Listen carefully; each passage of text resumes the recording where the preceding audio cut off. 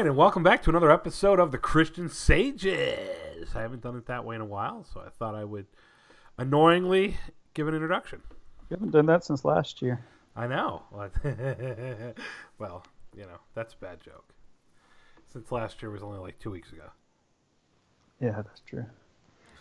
You're one of those guys that, like, as soon as January 1st or, like, December 30th comes up, you're like, see you next year. So yeah, that is kind of annoying. It is, but that's all right. But I still do it, though. That's okay. That's important. We need people like that, and we need jokes like that. Where would life be without jokes like that? That's the way I feel about it. Yeah, I think it's funny that every time we do a podcast, the main thing I don't look forward to is the technical part of it, because it never works. Strangely, though, it's working this time. Although I can already tell that my mic is not as loud as yours, so I'm going to have to do some editing. But that's okay. I don't care. I'll just talk quiet. I don't think you know how to talk quiet. Just like I don't think you know how to laugh quiet. You and I both. When we laugh, we like take up the entire. They can hear us in the next state. Yeah, and I always start coughing afterwards. I do. That's just because I'm old. But anyway, so we're going to be talking about Zachariah today. The book of Zachariah, which honestly has a lot of, we really should have talked about this in December, because it actually has a lot of prophecy about Jesus. And it really does. Yeah, I think we picked it in December because of that. Yeah, and we just never got around to. Yeah, with the holidays, and I was working a lot. We just didn't get a chance to get anything done, so... But it's pretty awesome just how you see, like, I love it's actually where he talks about he'll come on a donkey, come into the city on a donkey. And I thought that was pretty awesome, because I never really knew where that was. I knew it was in the Old Testament, but to actually see it, that, I don't know exactly how many years from Zachariah to Jesus. I think it's 500. 500 years. So 500 years, that 500 years before Jesus came, he prophesied that he was going to come into Jerusalem on a donkey. That's pretty powerful. Yeah, I mean, I didn't realize how much was in Zechariah, because the book really covers a lot of ground, and it starts off with, a call for repentance and relationship with God, and then for them to come back to himself, and then you see 8 visions, which are really about God's sovereignty and encouraging them in their work. Yeah. And then it moves into the coming of Jesus and even his first and second coming. So it covers a lot of stuff. So it really does. It's pretty cool because it's all about the building of the temple, but then it talks about the branch who will build a future glorious temple. Yeah. And it's significant because the temple is where the presence of God dwells. That's right.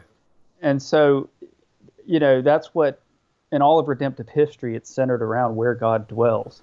And so eventually Christ will usher it into to be the new temple where we are the temple of God, living stones, That's right.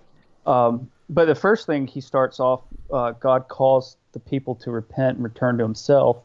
And in verse 3, he says, "And I will turn to you," which that presupposes that God was turned away from them, that apparently something was wrong. He was displeased. Yes. And when anything other than God captivates our hearts, that's right, we must return to him. And that's how this book begins.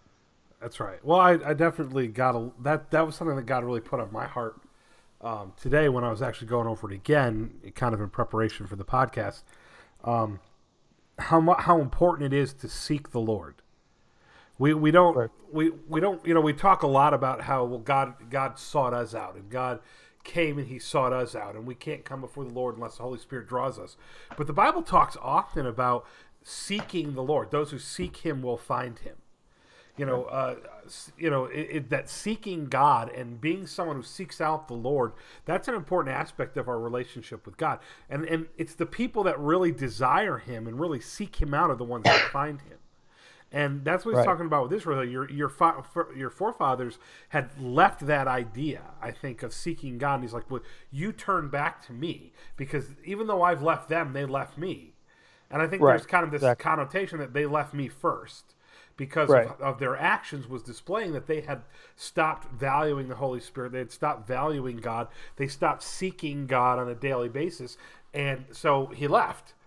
Right. And I think there's Yeah. there's a huge importance about that as we as Christians, that it is our job to seek the Lord.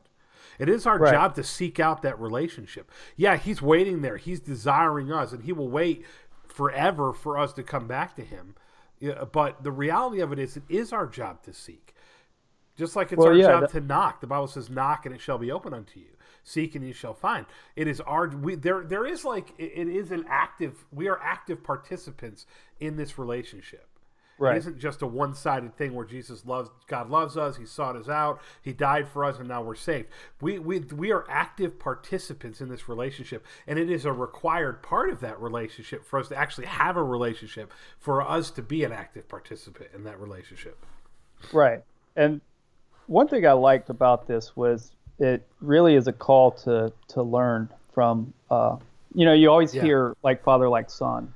And you always hear people make excuses. Well, my mother used to worry a lot, therefore I worry. My dad got angry a lot. And what God's saying here is that doesn't have to be you. And so how do you change? It's all about devotion to him. And so he gives us warning. And it's basically saying, learn from the mistakes of your fathers, previous generations who spurned God's word. We must follow God's word, not religious rituals of our fathers. We must have a relationship according to his word. And when you think about it, flesh is grass and God's word is eternal. So, I was thinking about you have to beware of preachers and of those who talk about themselves a lot. Like they bring themselves into their sermons all the time and talk about their opinions, successes. Yeah. In every sermon, it's like, God's too great to bring yourself and fit yourself into every sermon. You need to preach God's word because you're flesh, you're grass, and you're going to be gone. Give these people what's eternal, and so, but that's what you see a lot in the popular, the books and a lot of the TV preachers and stuff. They really build themselves up a lot. And people say, well, I want to be successful like that guy. And it's like, just preach God's word. That's your job. Yeah.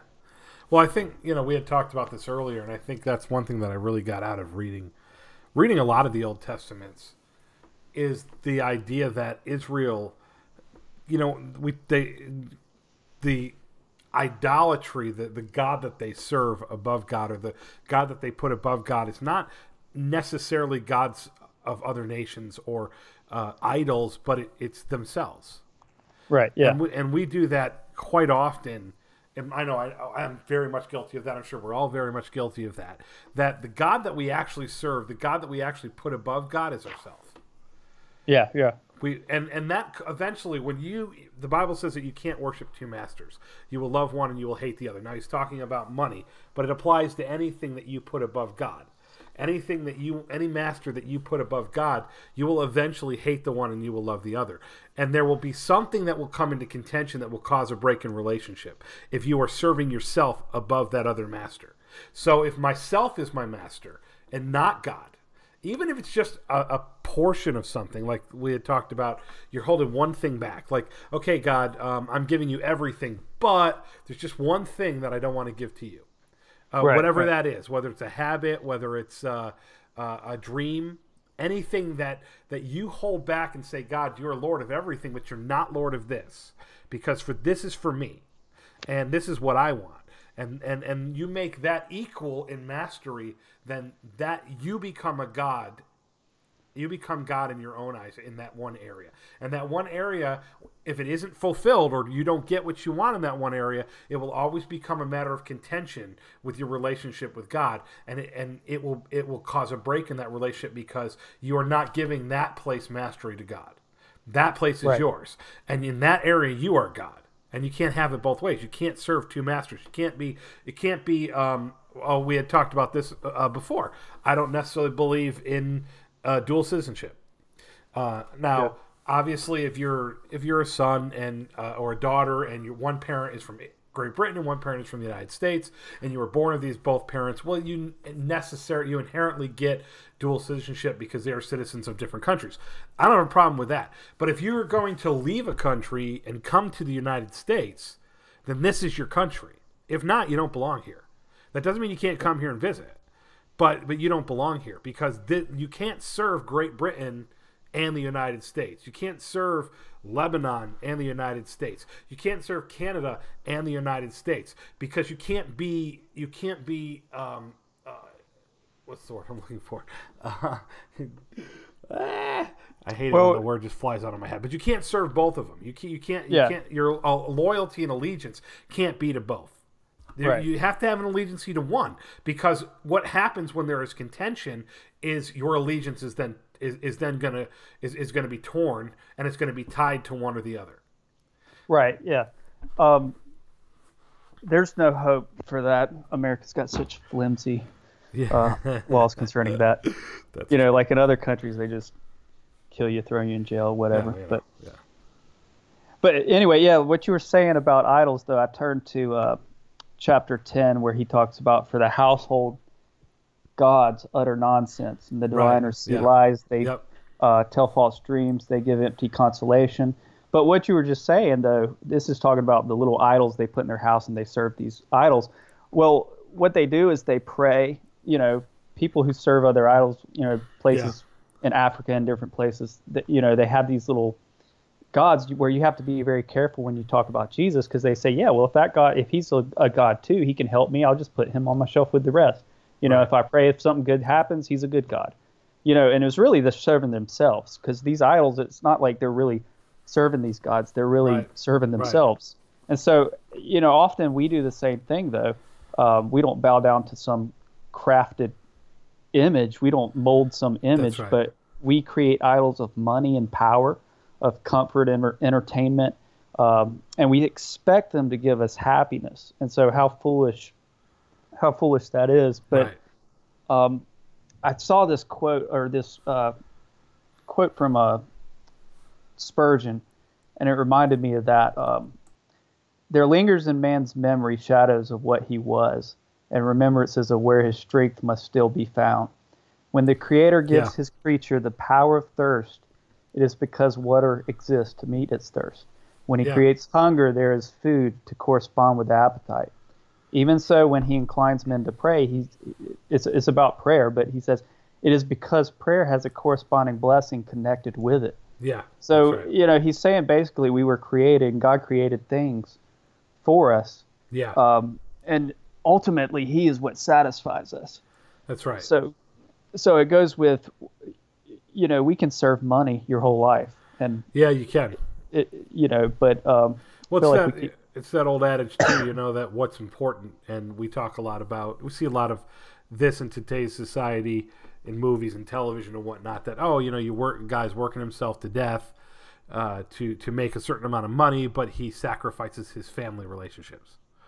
And that's very easy to do, because the immediacy of your bills and the things you need to pay become important. But if your job is not about, I have a job because I want to have value and I want to provide value in my life, but also that I want to provide for my family, and it becomes about the things that I can gain out of it, whether it be prestige, whether it be so that I can buy things that people look at me and say, oh wow, he's really successful. That's an unnatural place. Right. And that's the wrong thing to be giving your life to. And it's so easy to look at these things and become so caught up in the day-to-day necessities of life, the immediate things, and we forget the eternal things, the things that are really important. And that is our relationship with God.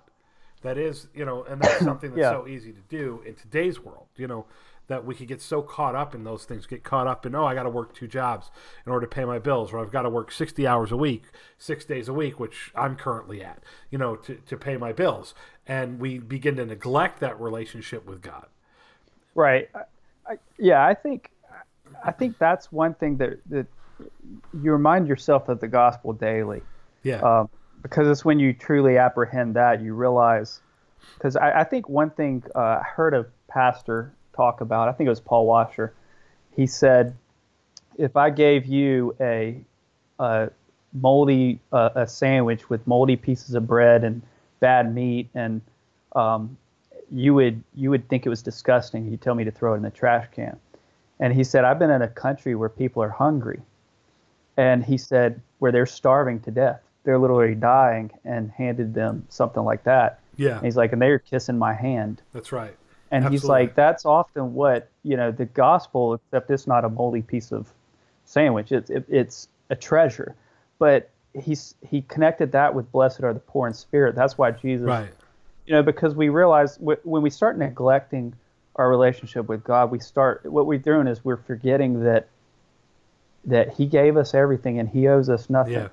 Yeah. And so, and what we do really, we create our own little religion. We only want to modify our behavior so we can basically feel good about ourselves and say, well, we deserve this. Yeah, we virtue signal. Christians are just as guilty as virtue signaling is. SJW is. Yeah, it's like Judaism. You ask somebody in Judaism or a Muslim why they are going to heaven. Well, because I fast, because I am good, because I. Right. So basically, what you say is God owes you that. Yeah. That's essentially what you're saying. But because they've earned it. That's why it's important to them. That's why people seek out religion as opposed to a relationship with God, because then they're in control of it. So I've earned my salvation. But no, the Bible says you can't. Well, we had actually talked about that I had been having a discussion with somebody, I think it was last week before last, and they were Christians at one point, had gone to church, but it didn't make sense to them. And then they decide to accept Islam because Islam made more sense to them. And what made more sense to them was that she couldn't buy into the idea that you're saved by grace and not by your works. That it made more sense to her that you're judged by your actions and by what you do, and that determines your salvation, as opposed to, well, Jesus loved me and he died for me, and how can that be? Like, then anybody, even if you're a horrible person, if you accept Jesus Christ, you can go to heaven. And that didn't make any sense to her, because it takes the control out of your hands and puts it back into God. And again, it goes back to this, what is God? If I'm God, then I'm in control of my destiny. And if I'm serving myself, then I'm in control of my destiny. So it's easy to fashion our Christian views around this idea that, okay, well, it's work related. If I do this, then I get this. If I'm good enough, I go to heaven. If I say my prayers at the right time, I go to heaven. If I read my Bible enough times, then I get to go to heaven. I've earned this, as opposed to it's by grace through faith, not of works, lest any man should boast.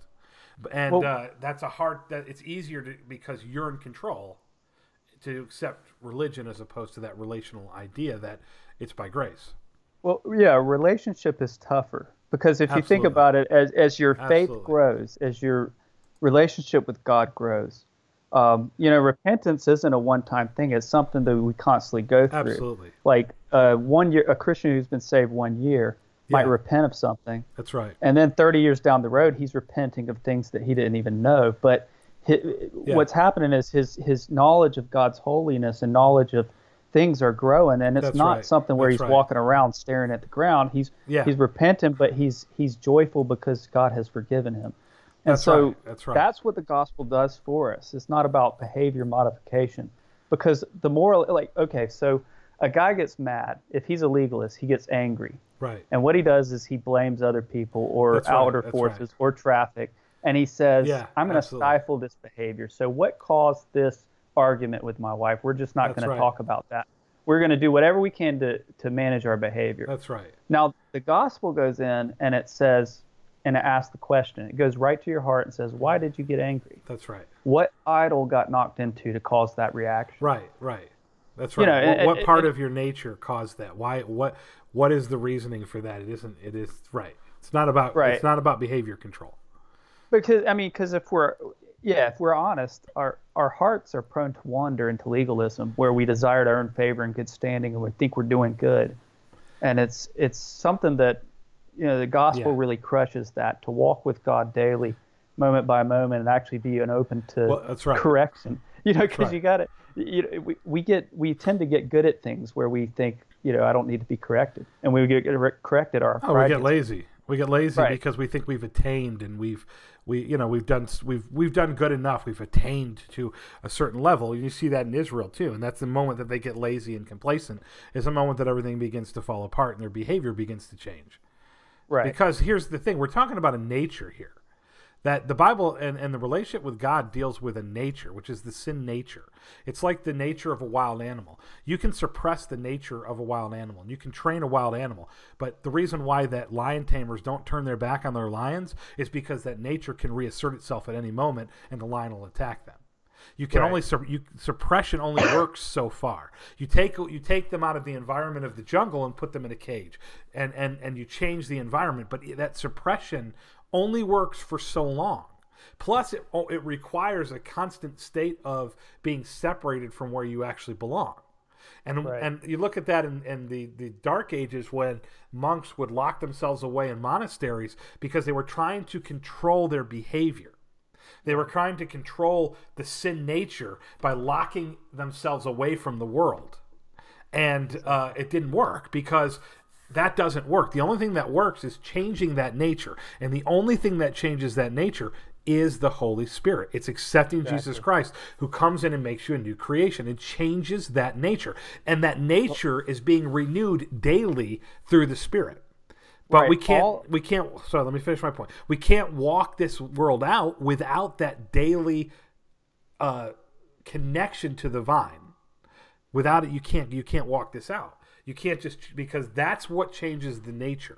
That's what deals with the nature. It is the Holy Spirit. It is not you. It is not you suppressing it. Exactly. That's what, the Holy Spirit crushes false motives, exposes deep things that captivate our hearts in place of God. It's true. And so the only thing that's powerful enough to free us and save us and transform us is basically the present experience of the Holy Spirit indwelling believers. That's right.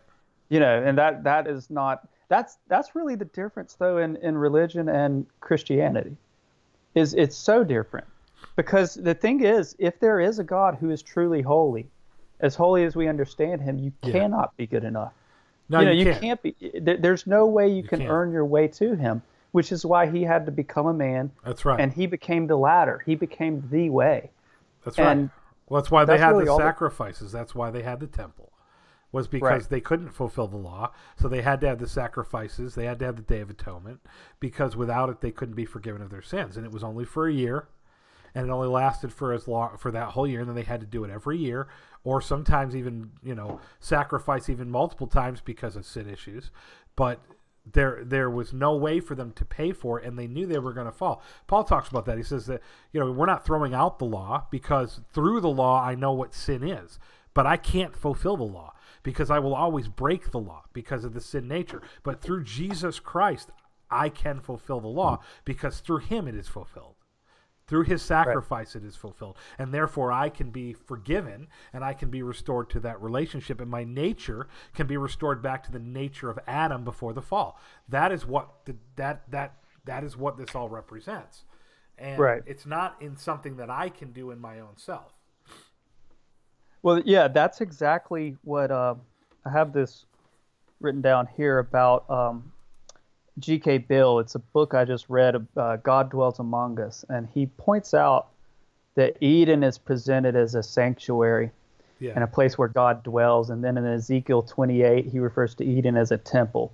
And then he refers to how throughout Scripture the tree of life is God's wisdom. It shines in light in our path. The tree of life served as a model for the lampstand outside the Holy of Holies. Eden is a place of God's presence. That's right. And God's presence is all that will satisfy us. And then he has this great quote of J.R.R. Tolkien.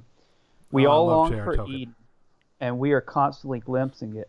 Our whole nature at its best and least corrupted, its gentlest and most humane, is still soaked with a sense of exile.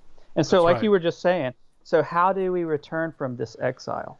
And Zachariah shows us a glimpse in chapter 6, verse 12 through 13, where we see the branch will build a future glorious temple, and he's speaking of Christ, the branch, the stump of Jesse. Yeah. So as God's presence is restored through the work of Christ, our purpose is also restored. That's right. As a kingdom of priests, as a holy nation serving God. That's right. The temple, and we have access to God. At Jesus' death, the temple veil was torn. His resurrection basically inaugurated the new creation, and those who are in Christ, we're the new temple of God, where God dwells among us. And so it's pretty cool because Yeah, that's exactly what that book, I mean, is basically exactly what Zachariah is talking about. that's right. But Oh, he talks often about that in Zechariah, about being restored. This whole book is about restoration. That's really what it's about. yeah, It's about being restored. That Israel is, he uses Israel as a reference, but he's not just talking about Israel. He's talking about all mankind. But he's exactly. talking about restoration here. They're going to be restored back to what they were designed to be.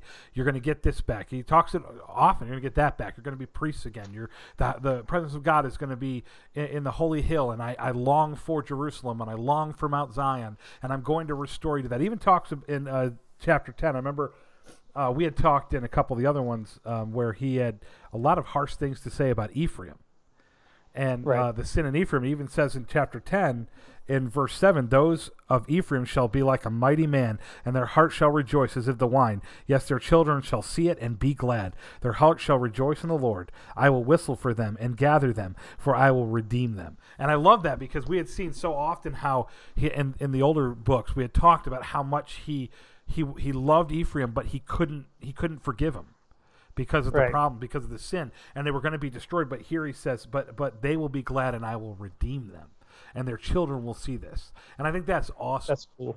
Because he even goes back to Ephraim, who he was so angry at in older prophecies, and says, "But I'm going to redeem them." And Yeah. I love that because I think it's important. He singles out Ephraim. There's no other other than I think Joseph. He says the people of Joseph, but the only tribe that I can recall reading through that he actually, well, other than Judah, he talks about Judah a lot, that he singles out is Ephraim. And that's so telling because of when you read the older prophecies and you read the older books and you see how how much a disappointment, how much in sin Ephraim was, and that he felt like they were irredeemable, and he actually calls them out in this book and says, "But I'm going to redeem you, Ephraim." I think that's awesome. Yeah, I think that's pretty cool too.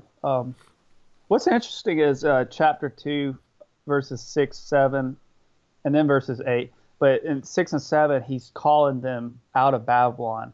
Yeah. And I read something that said only 90% of Israelites rejected these warnings and remained in Babylon, but 10% or so came back.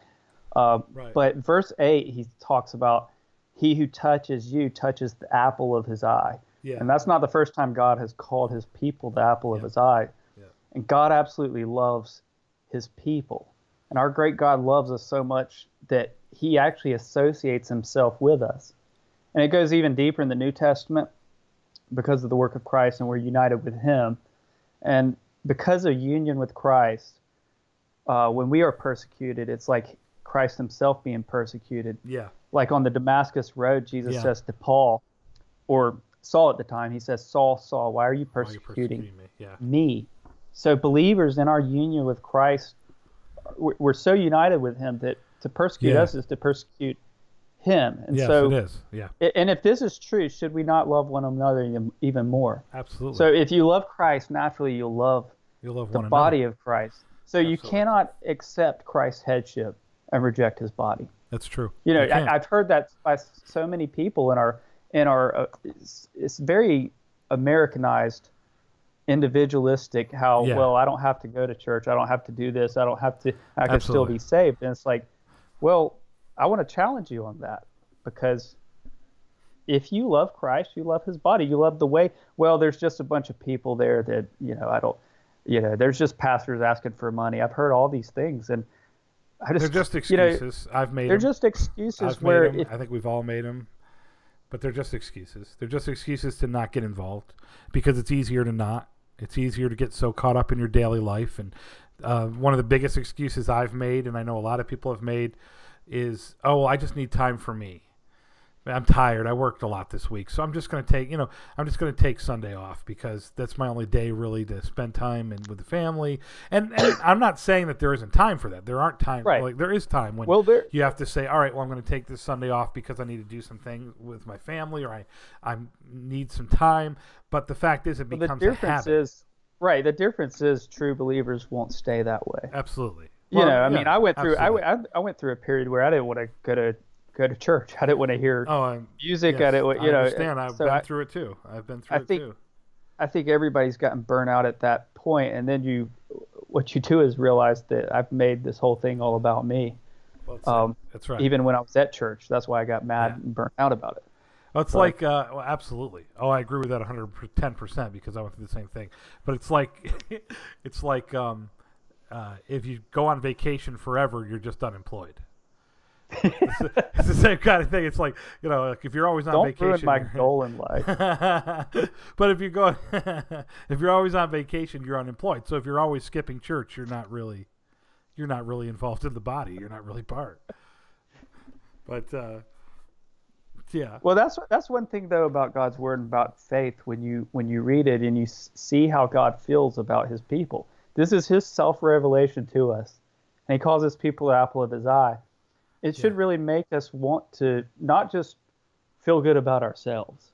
I mean, sure, it makes me feel good about ourselves, but it should make us really, how are we treating, and another thing is when Paul calls the Corinthian believers the temple of the Holy Spirit, he says, do you not know you're the temple of the Holy Spirit?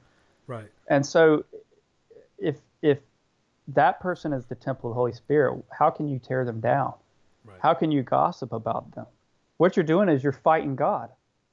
If you there?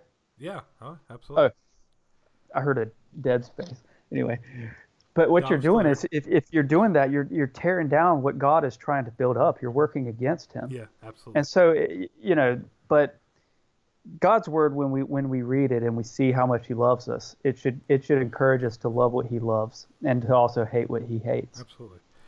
That goes right into the point that one of the things that God really showed me when I was going through it today was a lot of this. He talks a lot about how much he loves truth and how much he hates lies. He even goes on in what chapter was it? I want to say 13. Yeah, it's 13 where he talks about the prophets and how they're going to, that anybody who's been prophesying for a period of time is going to be cut out and even killed, and their family's going to say you should die because they've been speaking lies in the name of the Lord. And he talks a lot about that. And when you go through the Bible talks often about seeking truth. And that was one thing that I think we've seen a decline in, is this idea of truth. That people no longer seek truth. What they seek their truth. Oh, this is what their truth really means, what they feel about something. Their opinions on something. It doesn't mean the truth. People aren't looking for the truth anymore. And that's what you saw in Israel, when a lot of times whenever there's problems is they stop seeking the truth in things, because it's easier when you're seeking the truth. You can no longer justify your sin. You can no longer justify the things that you're doing. When you're seeking the truth, you will find God, and then you have to serve the Lord, because that is truth. And we're seeing a lot of that even in today's world, where people have just stopped seeking real truth. They're seeking understanding, which isn't the same as truth. Well, yeah, that's a great point, because I heard somebody talking about this, and he was saying that nowadays when pastors counsel people, they have to understand that it's not like several decades ago where people accepted the Bible, the Jesus of the Bible, and this is what the Word of God says. Yeah. Now there's so much attack on who is the real Jesus of the Bible, and can we really trust Scripture? Yeah. So what you're doing is men, even Christians. They were written by men, so how can we trust that it's truth? Right. There's hundreds and hundreds and hundreds, thousands of copies of manuscripts, which actually more points to the accuracy of the Bible. But anyway, absolutely. But people are now, even Christians are saying, well, there's so many different denominations. There's so many different, and it's like, to me, I see a lot of unity in the body of Christ, because we have Him. We have Him, and if you take that's right. I'm talking to a Baptist guy down the road, and on almost everything we agree. Now, some of the eschatology we disagree on, but it's like, when we see Jesus come back, we're not going to be looking at one another saying, You Right. were wrong, and I was right about Well, this. it's like that We're old gonna- adage that if you don't believe in the rapture, that you can stay here. It's like, well, that's not what I'm saying. Just because I don't necessarily believe in the rapture doesn't mean that if it happens, I'm going to stay here. You didn't say the sinner's prayer to the rapture. I mean, That's true. dear rapture, come into my heart, rapture. Save me of my sins, rapture. Oh, great eschatology. Please save me. But I do believe, eschatology. I mean, I do believe that it needs to be taught right, Yes. because there's an escapism, and there's because really Revelation was written to Christians who were being persecuted, who That's needed right. encouragement to persevere to the end, to did. follow the Lamb wherever he goes. Absolutely. And that's what's missing from a lot of the eschatological teaching now. And so I disagree with that. Well, but at the because they same don't time- want to have to struggle. They don't want to have But- to deal with but as persecution far and as- struggle. As far as the union between me and another believer is, we have Christ. We're both saved. right. We both believe in mostly, 80%. Write it down, and I'll agree with you. And but Well, that's why Paul said that, when I come to you, I talk about Jesus Christ and him crucified, and that was all he talked about. That was what he Right. made important. That was, the connection between people. That's the connection between us all. It's Jesus Christ. He was born of a virgin. He was God in the flesh. He died and he rose again. If you believe those things and you accept that, then that's Christianity. And I think we do get caught up in a lot of interpretations, and that's true. Right. But we're Yeah. seeking truth, and I think that's Right. there is such a thing as truth, and the Bible is truth, and that's different than knowledge. It's different than understanding. It's truth. It's not my understanding of the truth. There is simply truth. It is either right or it is wrong. It is black or it is white. It is truth. And in today's society, and you see that throughout all of, I think, history to some degree, we take our interpretations and our understandings. If you can see my quotation marks, you can't because we're not using a camera. Our understanding to justify sin in our actions that are wrong, justify that break, like you said, that, well, I don't really need to go to church to be a Christian, so we justify that to not go to. We use that to justify our interpretation, our understanding, our truth on that to justify not being part of the body. You know what I'm saying? But there is a truth. Right. There is a truth that the Bible says, "Do not forsake the gathering together of the brethren." There is a truth. Now, I'm not saying everything that we do in our church services is necessarily in the Bible, and is, I believe that, church is great, and I believe we need to be a part of it because we need to be a part of the body. And there are certain things that change from generation to generation, certain forms and the ways that we do things that are not necessarily mentioned in the Bible that are not important.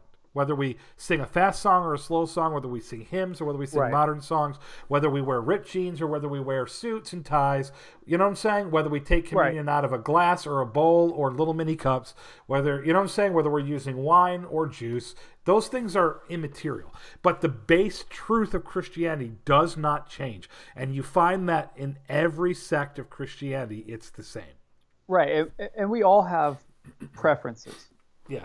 It's one thing to have preferences. It's one thing to like, 12-point font in your bulletin.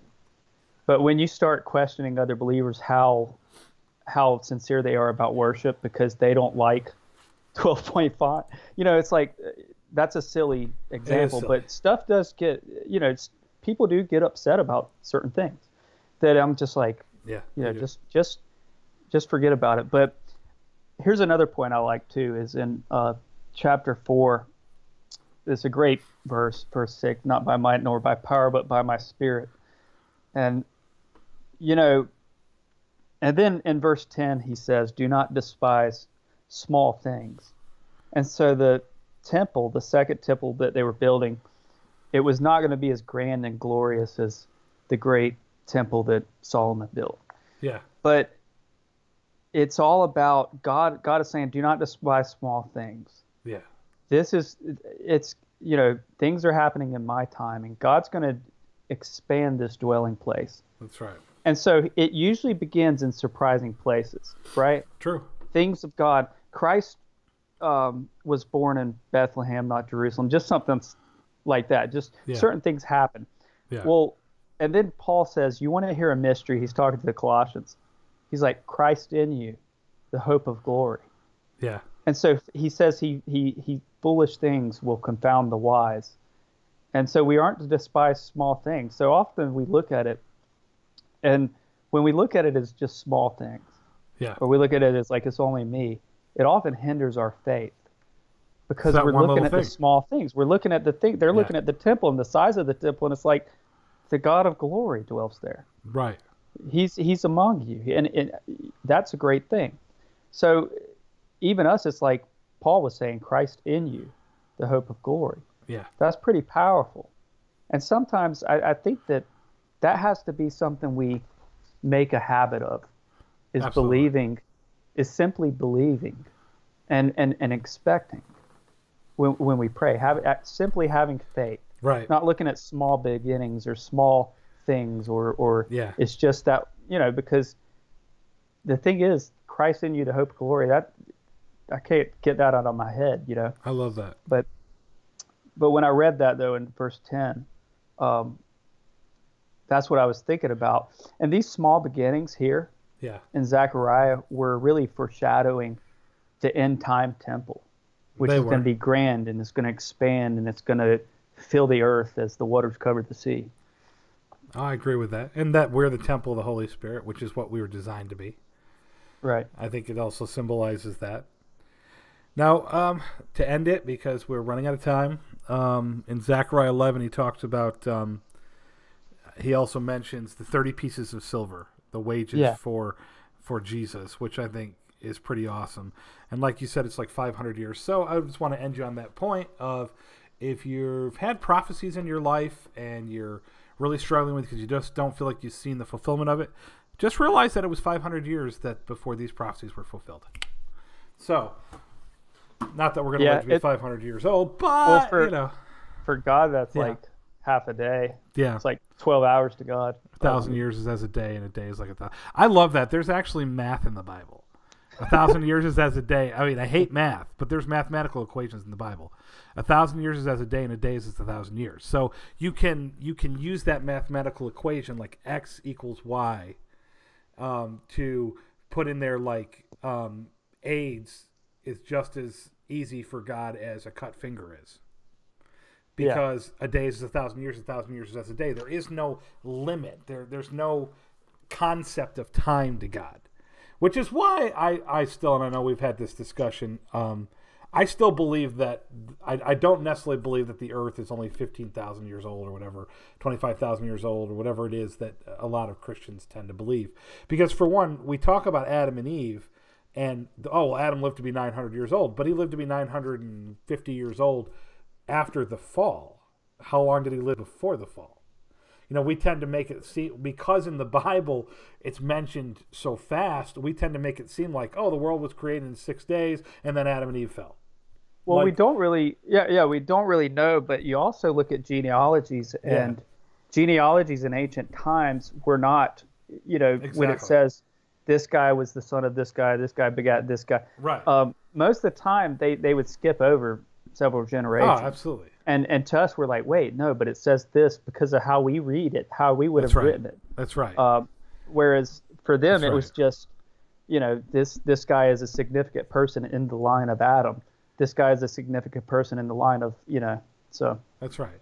So, hopefully you enjoyed this episode of The Christian Sages.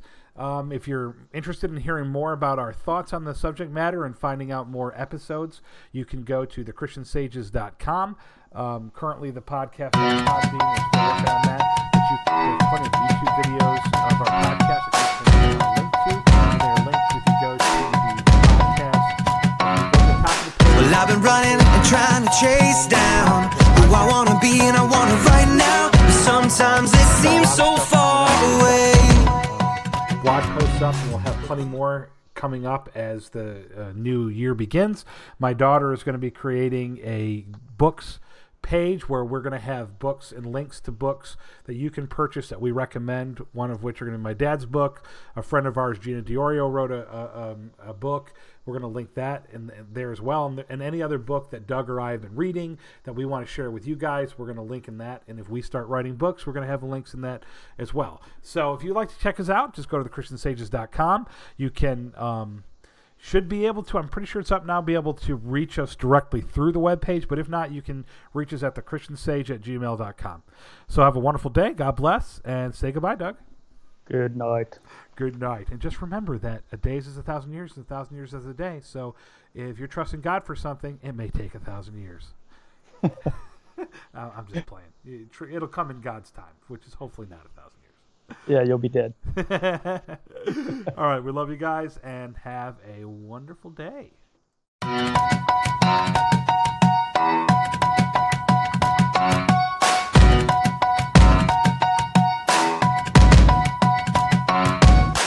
I've been running and trying to chase down who I wanna be, and I want it right now. But sometimes it seems so